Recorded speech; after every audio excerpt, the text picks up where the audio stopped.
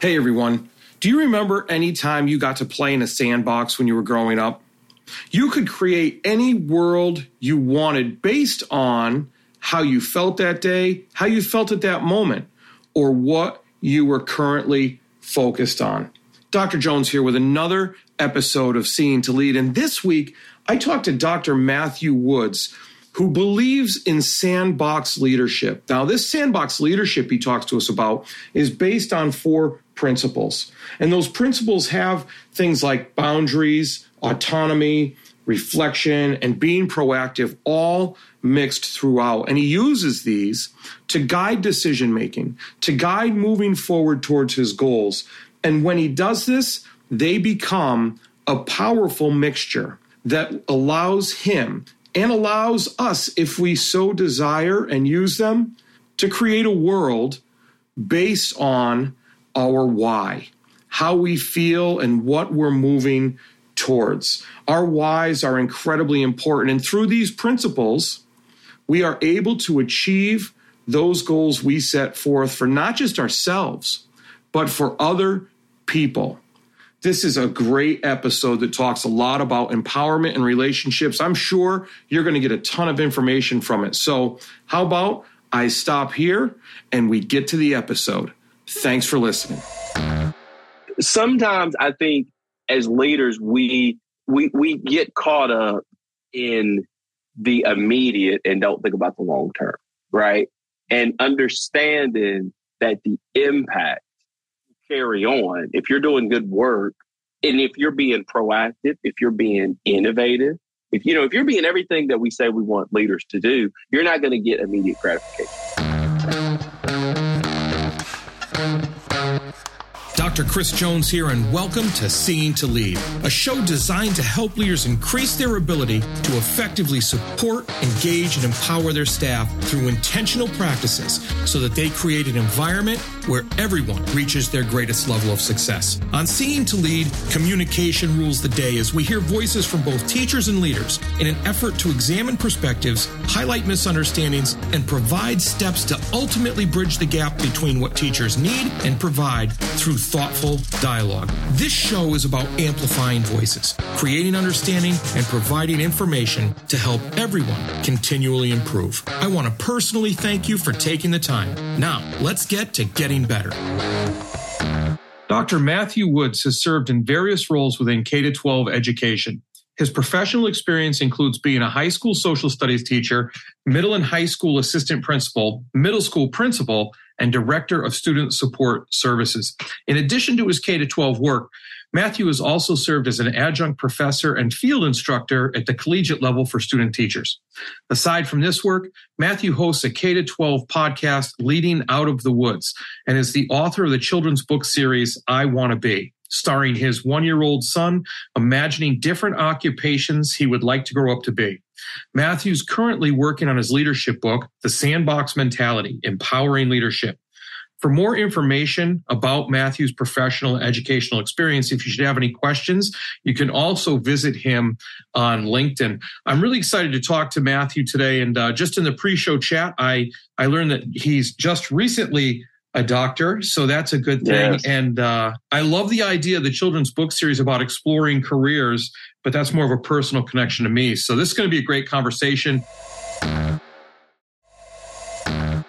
Matthew, thanks for being on. I really appreciate it.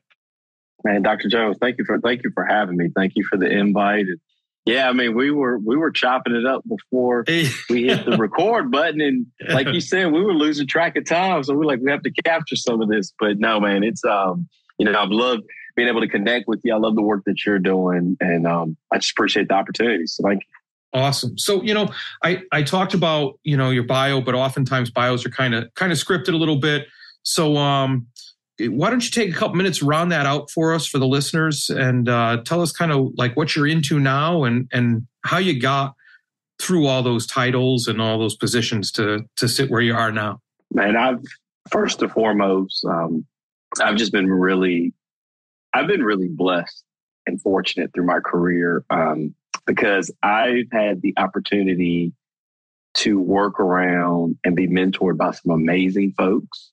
And some really amazing educators, folks that are rock stars, that are, the definition of exemplar. And one thing that I will, if I have to pat myself on the back, give me some credit, is I still try to approach a lot of those interactions like a sponge and just learn from them, observe them, watch how they are modeling. If it's, something in the classroom, if it's how they lead, if it's how they communicate, it's how they collaborate, and then sit back and think about how I can add those tools to my toolbox. And I think because of that, it has allowed me to transition into, a lot of those variety of different roles that you had mentioned. I think because of those experiences, that has led to some of those other things you had referenced, for example, the podcast, for the children's book series, for some of the leadership and interactive modules that I've created in a lot of capacities. All of those things, all of those experiences and all of those relationships I've met with amazing educators have really just helped not only shape my career and how I see education and leadership, but then also led me down those rabbit holes of being curious and saying, hey, how can I expand on this? Or this would be a great way to have conversations, So like the podcast, real quick, I'll just say. So one of the things that caused me to do it was folks saying, hey, you have all these amazing connections. Like, all these different people. How do you know all these folks? And, for your listeners, you can tell I'm pretty country. I got that, this region accent right here from Southwest Virginia. But, sometimes I have to sit back and say, wow, I do know some folks. I've been fortunate either throughout my career to bump shoulders with them, come in contact, or I know folks that know them and I have a way to have opportunity to talk to them. So how can I give back to my community? How can I give back to the educators? I'll just have them on a podcast. So then you might not ever have the opportunity to meet so-and-so or go to a conference, right, to listen to these folks. You can just click on the podcast, put some AirPods in if you're at the gym, and you can hear them just have an amazing, vibrant conversation about education and leadership. That's awesome. You mentioned something. You said you feel blessed to have had all these different perspectives and people that you were able to see from, and grateful. So that's an interesting thing, because we talk about gratitude and the importance of gratitude. And I try to do a gratitude exercise every morning and every evening when I wake up and then when I go to sleep. How did you get to that point in your career, especially with those different titles, those different positions? Sometimes we get busy, we're getting moving around, and we don't have that perspective that often helps us get forward or get into anything. Was there a point in your career or in your life that you realized, hey, I really am blessed for what I see and who I'm near? I think it wasn't until I went off to grad school. Okay, so I, several years ago, before my children, oh Lord, man, I guess I can say that several years ago. We're getting real now. We're getting real now. We're going back. But I had the opportunity to start my doctorate at the University of Georgia. So I, got accepted, got a research assistantship. And at the time I was an assistant principal. So, and I was in Virginia. So I moved to, down to Athens. Shout out anyone who is a Georgia Bulldog. Yes, we're just winning right now. But anyway, moved down to Georgia. I'm around amazing folks, right?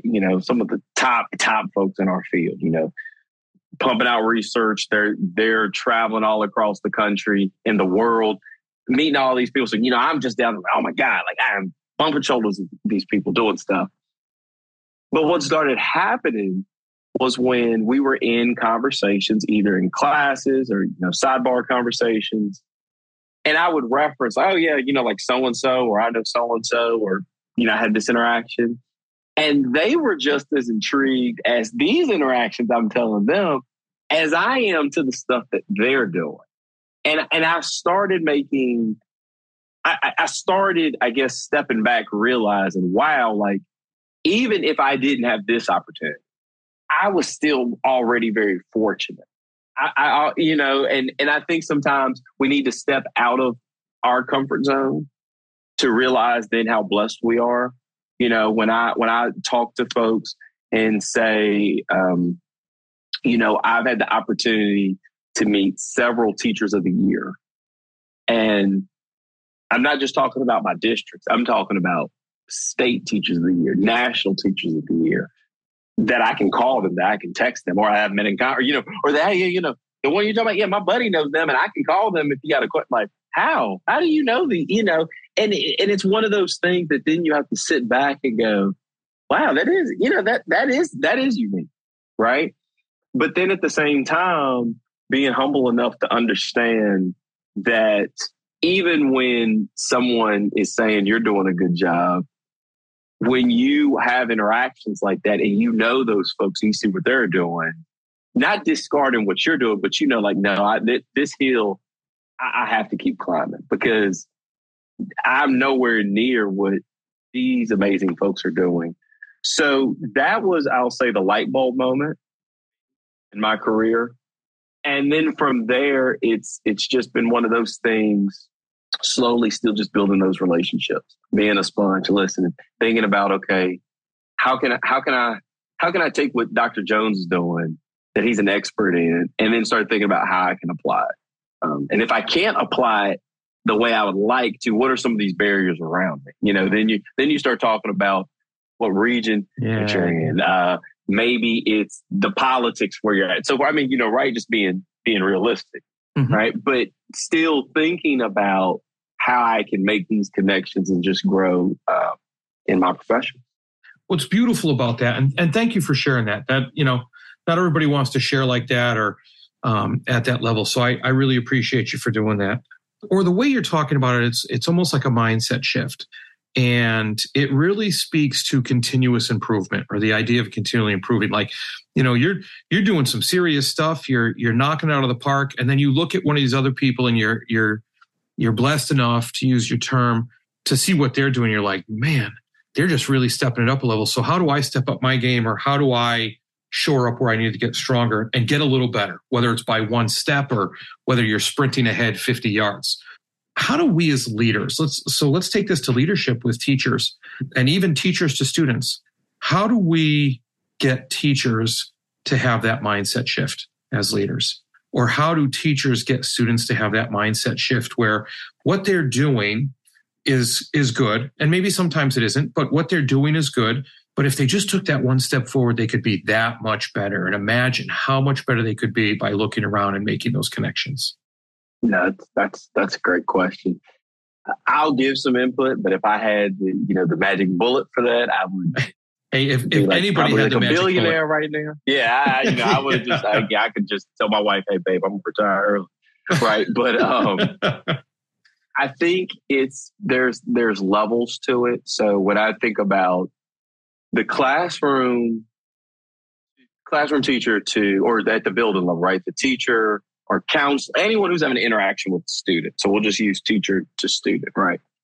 What immediately comes to mind as you were saying that is teaching them to be a critical thinker. So one thing that I did when I was my very first day bell ringer, right? I used to have a question I would pose up there, and the question was always the same. Didn't matter if I was teaching world history 2 or criminal justice. The question was, what is a critical thinker?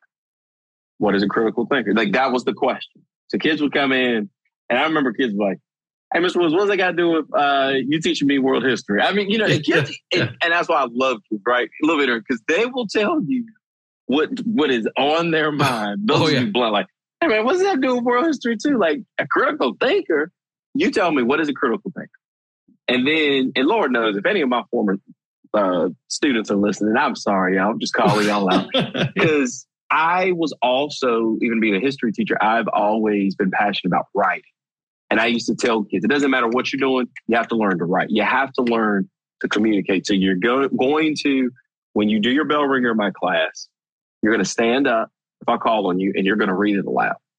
So, if you're shy, I used to have these Mickey Mouse ears that I got when I went to Disney World back in the day, and I would put them on. And the kids would laugh, and I said, and they're like, why are you doing this? And I said, well, you are shy. You feel uncomfortable standing up. If I put these on and sit here and look foolish, people are going to be looking at me laughing. They're not going to pay attention to you standing up, reading your response. I promise you. And it worked. And what happened, usually kids would just forget about it. The most shyest kids, the ones who have anxiety, whatever you want to say, they would forget about it because I would try to make that space, right?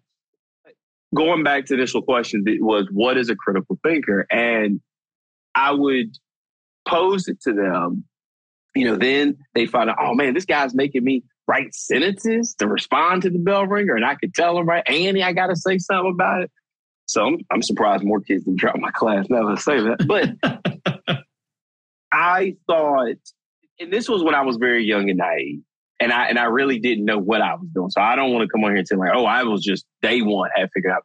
But something told me, like I guess you could say in my spirit or my heart, that, hey, kids have to understand what is a critical thinker. And I have to encourage them and do my part, because I need them. I used to say, I need to blink my eyes and see 10 years from now, you're going to be successful. I don't know what you're going to be successful at. And you might be doing something that hasn't even been invented yet. But if you're a critical thinker, you're going to make it make sense. You're going to figure it out. You're going to be able to adapt.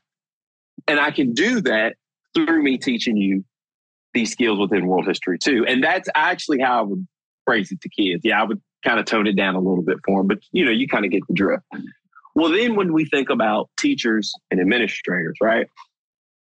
Hopefully we have all been given those skills through interactions to have developed those critical thinking skills. But if we haven't, in our various roles and in leadership capacities, we have to do things to help people exercise those muscles, exercise those critical thinking skills. Because the worst thing that can happen is that people are always asking how to respond.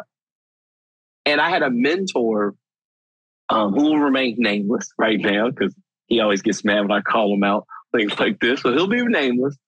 But he said something to me which I didn't understand early in my leadership career, but as I've, over the years, it's made sense. He said, Matt, you'll be an effective administrator, regardless of the level, when you stop asking folks what to do and start approaching them with strategies on how to do it. And I was like, what? Like, what are you talking about? And I'm sitting there, he always wanted to throw these like puzzles out there. And I remember, and I was just like, what is he talking about? Like, don't approach somebody, like come with strategy. And, you hear that, right? Don't just ask me, don't tell me your problem, come with solutions. But we say that, but a lot of us really don't live that. We say to folks all the time, hey, don't just come to me with a problem, come to me with solutions. But then a lot of us in leadership roles know people come to us with problems all the time. And what happens is we have to sometimes step back. So after we react to help the situation, then what are we doing to be proactive, to prevent that interaction from coming again, right? Because there's some things in different roles you should just be responsible for. And I've really started to understand that. Like, there's certain things that I should only ask somebody above me because it's outside my sandbox for clarification. But anything else in my sandbox, I'm supposed to be in charge of. So like when I was a principal, I remember I had a notebook and I wrote down everything. Like, I think when I first got the job, I wrote down everything I should be responsible for. And I remember saying to myself, I am responsible for all this. So if I'm not sure on this right now, I got some homework to do. And then if I need to reach out for like a thought partner, someone to kind of collaborate with, like, hey, Dr. Jones, how are you doing this at your building? How are you doing this? Okay, that's one thing. But I shouldn't really be reaching and saying, I just don't know how to look at this school budget. I don't know how to handle this discipline situation if it's within the context of what I'm responsible for as a building administrator, right? But I think, that in itself is what promotes critical thinking. That because, and sometimes people need help. for whatever reason, you need to respond. But then in your various roles, how are you helping promote that either from the classroom level, like the example I gave, teaching that kind of foundational skill and making sure it hits home with kids, to then as you creep up in your career in different roles, as people are responding, asking for things, how are you then going back being proactive to teach and reinforce some of those skills? Because by virtue, I'm then helping people then think about things that they haven't thought about. Because then they'll have a frame of reference. Then they'll say, you know what? When we had this situation and I worked it like this is a tad bit different, but I can pull this from this and add this to answer this. So when you're talking about that, and I mean, people listening just got a whole earful of critical thinking. And I love the idea, because at first you said it's repeated action and then you threw proactive in there. And I just keep thinking of, to proactively be ahead of things, you have to keep repeating that action with individuals to get that idea across. But what you really hit on, or at least it seemed like it to me, that I believe is one of your passions, because when we look at the different things in the work you put out and your biography, you're really about empowerment and relationships. And it sounds like you really hit on empowerment. So when I talk about empowerment, I talk about the idea of people shouldn't be coming to me, and your Sandbox piece really made me think of this. People shouldn't be coming to me to ask me, hey, can I change this thing in my classroom? Hey, can I do this? They should be reaching out to me to say, hey, I did this, and explaining to me why they did it, so that they don't need permission. They can do that and step out on their own and kind of expand their horizon, so to speak, on their own. Supporting your teachers and students seems to be a struggle. They just don't seem to be engaged. You wish they would take more responsibility for their learning and culture of the building, but they just don't seem to be empowered enough to do it. So, my question is, have you checked out the book Seeing to Lead yet? It's all about creating a true educational experience where learning, growth, leadership, and community take center stage. Full of strategies and resources, Seeing to Lead is about attaining that goal by employing a model that supports, engages, and empowers all individuals to become leaders themselves. Pick up a copy today at seeingtolead.com. That's seeingtolead.com.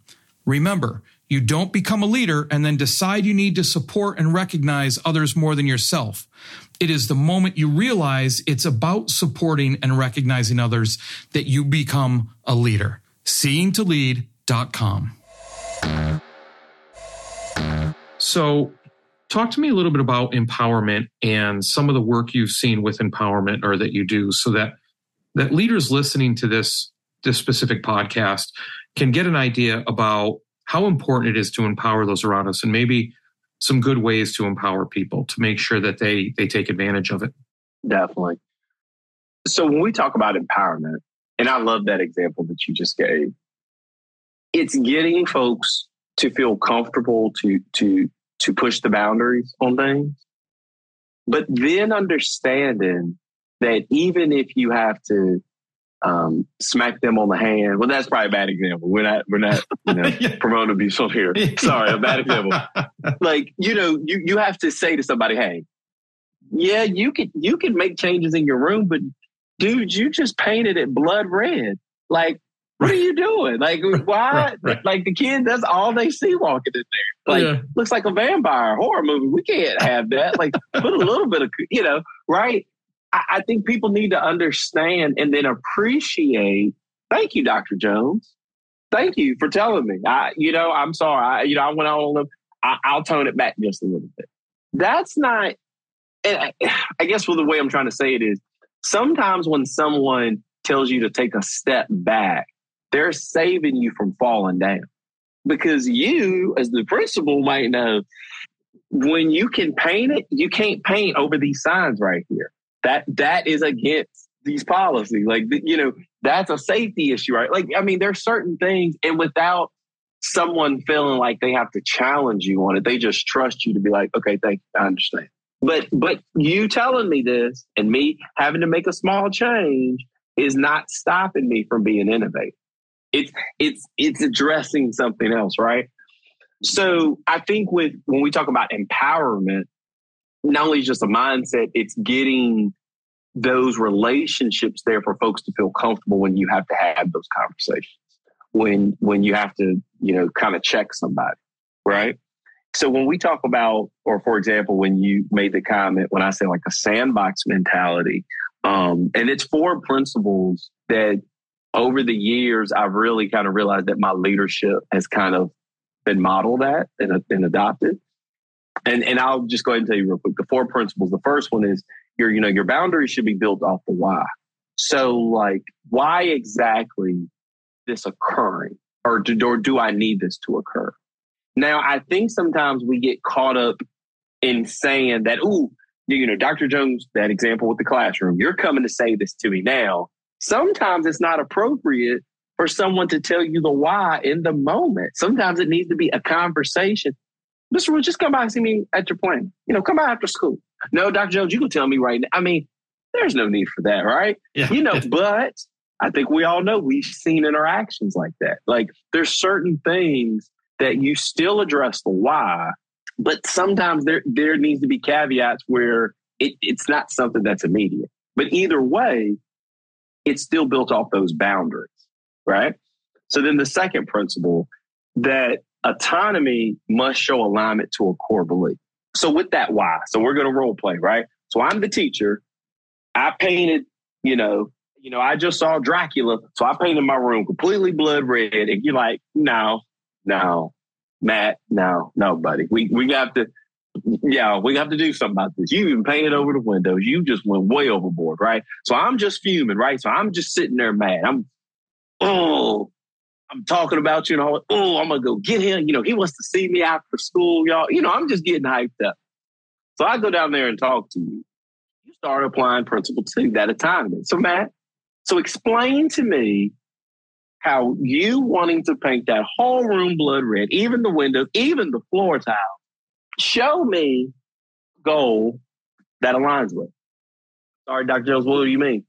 Our school goal, our school improvement goal, the district goal. So show me. I'm all about, an innovative classroom. I'm all about it being safe. Show me how that being red everywhere is innovative. How is that safe?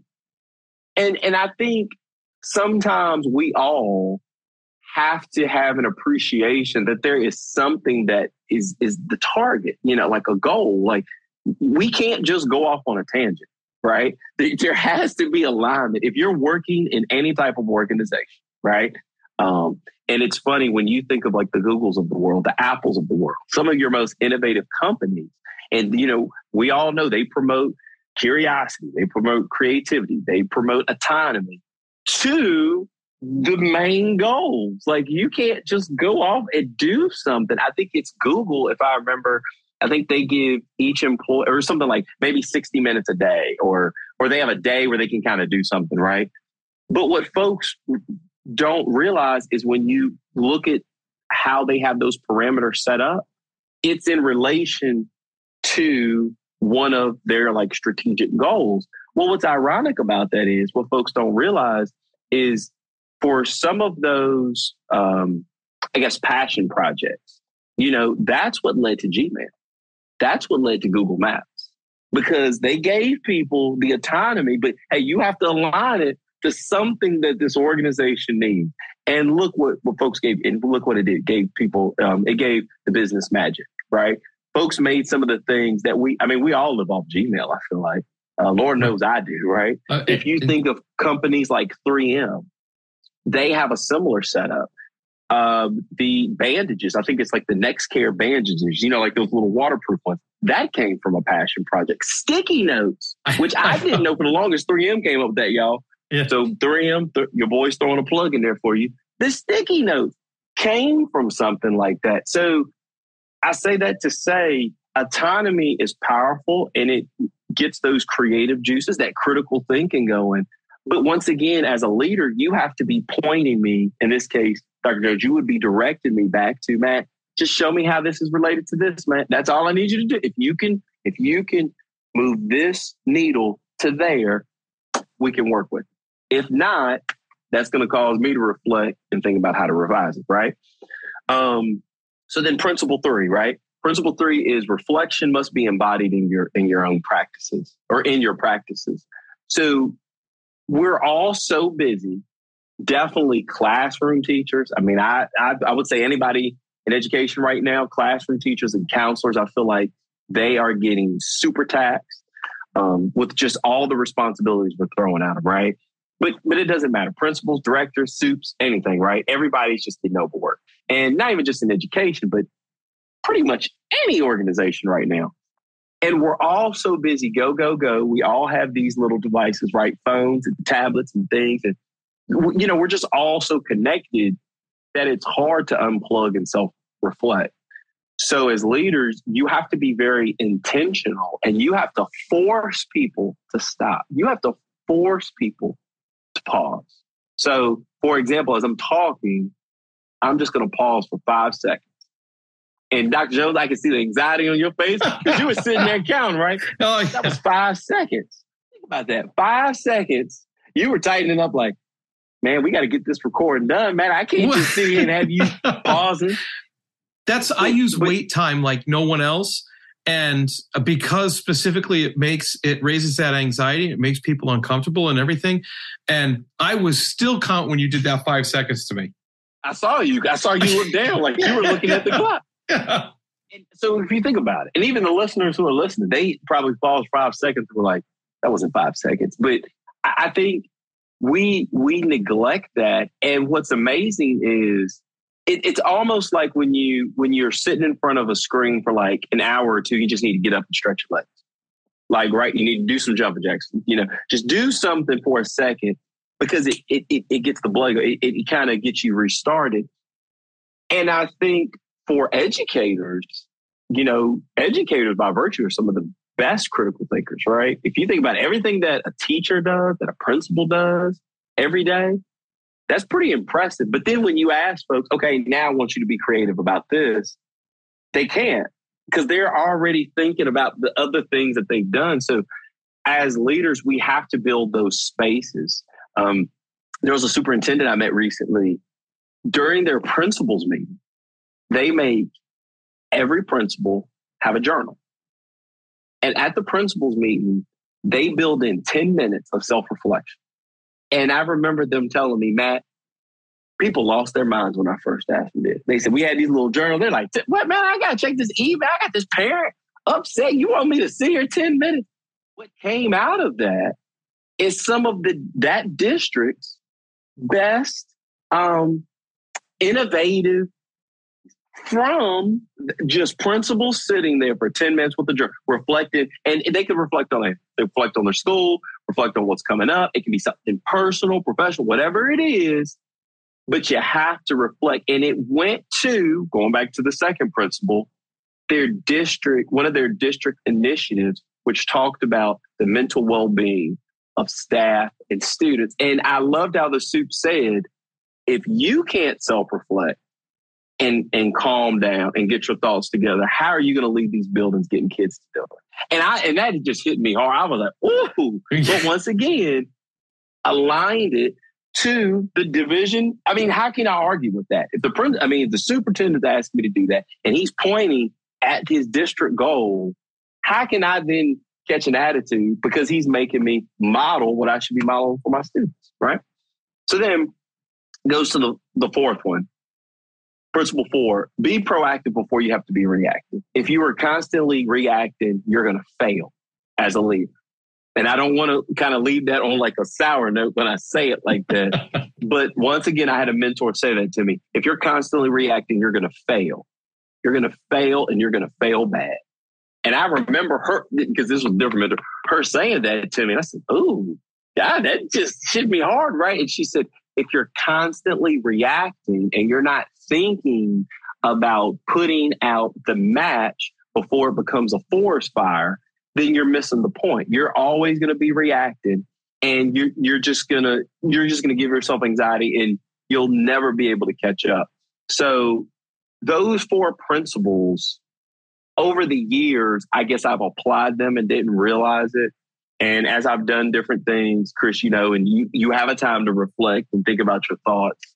And I know when I've gotten posed with questions when folks say, hey, tell us about your leadership. Where is it coming from? And I remember it was crazy, man. It was like those 4 things just kind of spurted out because they came from concrete examples of things that I have experienced, things that I've done, and things that I haven't done in certain moments because I didn't apply that principle. And I saw how it blew up in my face. So, yeah, man, those are my 4 principles.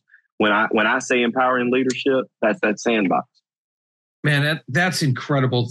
Okay, so people that are listening just kind of got a masterclass in how they can be a better leader. I mean, I can drop my Venmo in the chat. Like for real. I mean, you're talking about, boundaries have to be built off of why. Just real quick, that first principle, you talked about autonomy and how that's got to be aligned with the larger why or the vision or the mission. You talked about reflection. How important is reflection? How often we don't do. And, congrats to your soup for doing that. I do have one question about that. Did your soup reflect with you guys when you did that? This was a soup I had met because this was part of their division goal. It was when I was doing a speaking engagement and I happened to see it. But what was crazy about that specific situation was the way this person did it. They did it with the intention of knowing people were going to be combative. That was the part that I remember, because I remember them telling me and the other gentleman I was with, they said, hey, look, all of this is related to our division goals. But I know if I walk in there and say, here are our division goals. So Matt, Chris, now I need y'all to do it. Folks are going to go through the mindset. He said, no, I'm going to tell them what I want to do and watch the reaction and then pull that slide up and show it to them. Nice. Because he wanted those initial response. Like sometimes you have to bring people into the conversation. And that's why I said the way he did it. And then, so mind you, so I'm standing there and I know it's about to go down, right? It's like, I know the playbook. I already know the final score of this game. Yeah. And it's seeing it live. And I was just like, you know what? He had to do it that way, because when he did it that way, it was complete. What can you say? What could anyone think? Even I couldn't say it. I was just like, I think I took out a notebook and I started writing down some stuff. Hey, kudos to him for knowing his people. Yeah. Mm-hmm. That's knowing who you're with. And then obviously the fourth one, the whole idea of proactive instead of reactive, and just even the language for that, how it's always better to respond than react. But if you're not being proactive, because even when you're proactive, there are things that are going to come up that are going to surprise you. But because you've been proactive, you have time to take that step back and respond instead of react. React is more of that knee-jerk piece that if you haven't been proactive and things are building up and they will come up and slap you in the face, and then you react and it's like slapping a hornet's nest back. Yeah. You're not going to get that good response that you need or that good outcome or be able to pivot and make something work because you didn't do the work ahead of time. Yeah. You weren't proactive. You weren't thinking about it. So those are some great examples. So thank you for those 4 things. I think the listeners are going to get a lot out of that. As we're kind of winding this down, I do ask 2 questions of every person that comes on this podcast. And because I'm fascinated by the different answers that I get. Okay. And the first one is all about you. It's if you weren't in the position you're in now, if you weren't in education, a leader, a teacher, who, not what would you be? Who? Okay. Who, not what would I be? Yeah, okay. I like to play with words every once in a while. I love that. I love that because even though I knew you were going to answer that question, I still, every time I hear it, I'm like, that does it. Who would I be, not what I be? I would be somebody lost and confused. I don't know what I would be if I didn't become an educator, to be honest with you. I've been very fortunate. I have educators in my family, like my mom's amazing principal, just a role model and someone I look up to. And even though Lord knows, I ain't never been no teacher. Then I ain't never been no administrator. I ain't doing that. Because, I would see the good and the bad. I tell folks, I said, I had an interesting dynamic because I didn't just see the 8 to 3:30. I saw the 3:30 to 9 o'clock. I saw the late nights working football games. I saw the sacrifices. Hey, I can't be picking you up. Your grandpa's going to have to pick you up because I have to deal with this. Giving money out your own pocket to help somebody else's kid, knowing you're not getting paid back. What? Why are we doing that? That ain't my problem. And I'm being real transparent. Speaking as a kid, asking my mom these questions, right? So coming full circle and then going into education, right? Feeling very fortunate because I do think about that. Like, who would I be? Not, not what I would be. Who would I be? Would I have some of this empathy that I have for others? Would I want to take the time and build relationships with people? I just don't know, because a lot of it, when I think about the way I carry myself, it goes to my being an educator. It goes to me thinking because this is because of it, so man, Matt would just be confused. I'll just say it like that. I would just be confused. Yeah. Just wandering around. Just wandering around. Yeah. Wandering around.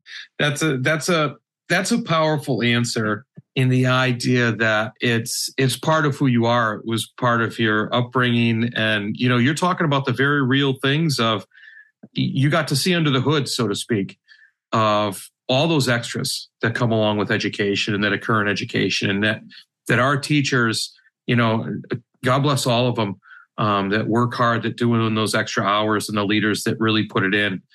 And it's interesting because I actually know a couple people that grew up and their parents were teachers, and they not only got good out of it afterwards, but they had to get over some very real feelings of, you're sitting at the dinner table and you're saying, my kids, and you're not talking about us. And so there's that fine line that we walk as educators, as leaders, to make sure that we're pouring back into those around us, the loved ones around us, and doing that on a consistent basis, and making sure we don't muddy those lines between what we do as a calling, as a career, and our lives at home. Because we talk about being, a 360-degree leader or teacher or real person, or however you want to call it, because they don't just unplug us in the morning and walk us out of a closet to teach or to lead. That we have to make sure that we still stay real and stay connected to our families too. Mm-hmm. Yeah. The last question I've got for you, you've said so much already. I'm going to see if I can squeeze a little more juice out of this. What's the best piece of advice, or the most valuable piece of advice you would give to leaders of all walks? That's administrators, that's teachers, everybody, to help them better support, engage, and empower those they serve. The best advice. The best advice I would give is that to be an effective leader, and you have the assumption that everybody's going to like you, then you're not getting it. Then you've missed the point. And I don't want this to be like, oh, so you're just going to be hard, you're just going to be evil. That's not what I'm saying. But you have to figure out what you stand for, and you have to figure out how that's conveyed to people. Because people, I think sometimes folks get it twisted when we talk about leadership. Even if I don't like leadership of somebody, I know what they stand for. There's a level of respect there. Now that could be like, we could disagree, going left and right. That's a whole different thing. And I tell folks all the time, that's different. You are disagreeing on the decisions of the leader. But when we talk about leadership, right? Just step back and say leadership is being very decisive, respond, standing by, good or bad. The one example that, as I've gotten older, really sticks home with me is like when we talk about like Martin Luther King Jr., right? One thing about Martin Luther King Jr.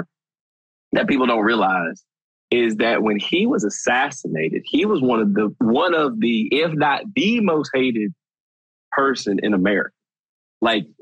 Folks on here fact checking, you can look it up. There was people were doing surveys about we can't stand what he stands for, these marches, everything.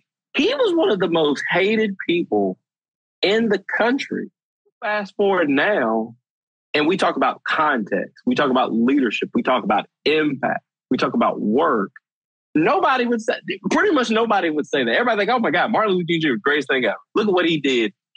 We got a day after. It's like, sometimes I think as leaders, we get caught up in the immediate and don't think about the long term, right?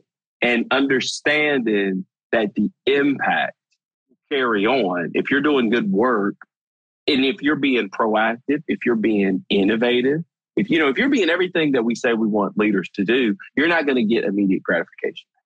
It blows my mind, at least my wife's mind sometimes, when we bump into parents, when we bump into people, like when I was still a building administrator, back in the day, hated my gut, Chris. Hated. I could be on the side of the road, no gas, and they ain't giving me $5. And they'll walk up to me and say, would you changed my son's life? He still talks about some of the stuff. He still talks about when you suspended him that time. And you greeting him at the door and say, hey, man, it's going to be better. It's nothing personal, but you can't act like that in her class. It feels good, but then I have to remind myself because I remember how I felt, right, in that moment. So I really say that to the listeners in certain moments. And even now when I make certain decisions and I get flack on things because sometimes folks aren't seeing the end goal, right? Or they're not seeing, hey, you're mad about this right now, but we're setting the stage for this later. But in order to do that, we have to make these tough decisions now. And I think, that's even hard for me sometimes. I kind of have to sit back sometimes and reflect on it. But I really say that to the leaders out there who are currently leading, for the folks who are aspiring to be leaders. Keep that in mind. To be effective, you're going to have to make tough decisions. But if you think leadership, everybody's just going to love me. Everybody's going to love me. Then what that means is you're not being decisive. You're not making good decisions. Because if you're trying to appease everybody, because everybody's coming to you not agreeing. So when you make a decision to help somebody, you've ticked off somebody. So you can't go back and forth being wish-washy. I think that's what I would leave all of the folks who are aspiring to be leaders, who are leaders, just with that tip. You have far exceeded any expectations I had today by talking to you. You just some of the stuff you're saying is so valuable.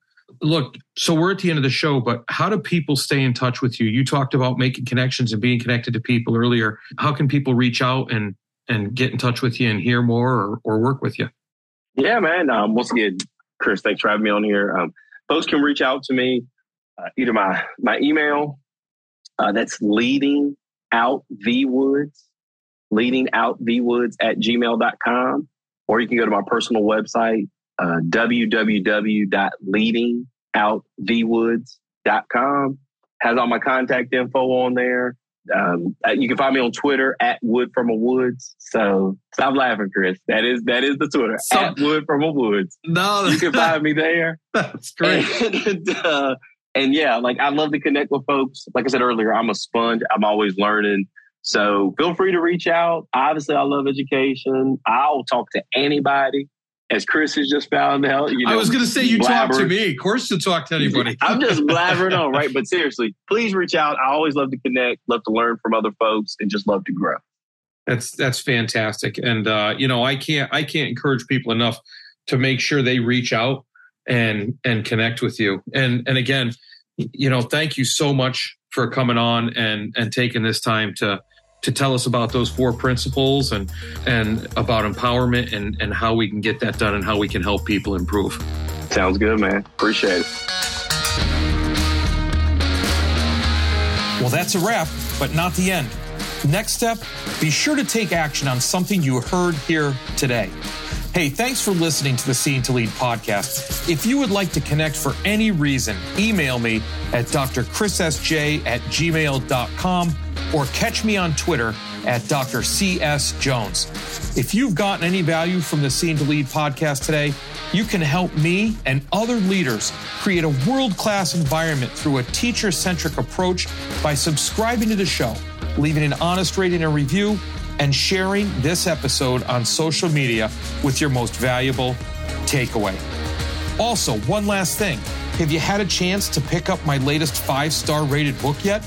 Grab your copy of Seeing to Lead anywhere you buy books or at seeingtolead.com. That's SEEINGTOLEAD.com, where you can learn more and continue to improve. Now go have a successful week.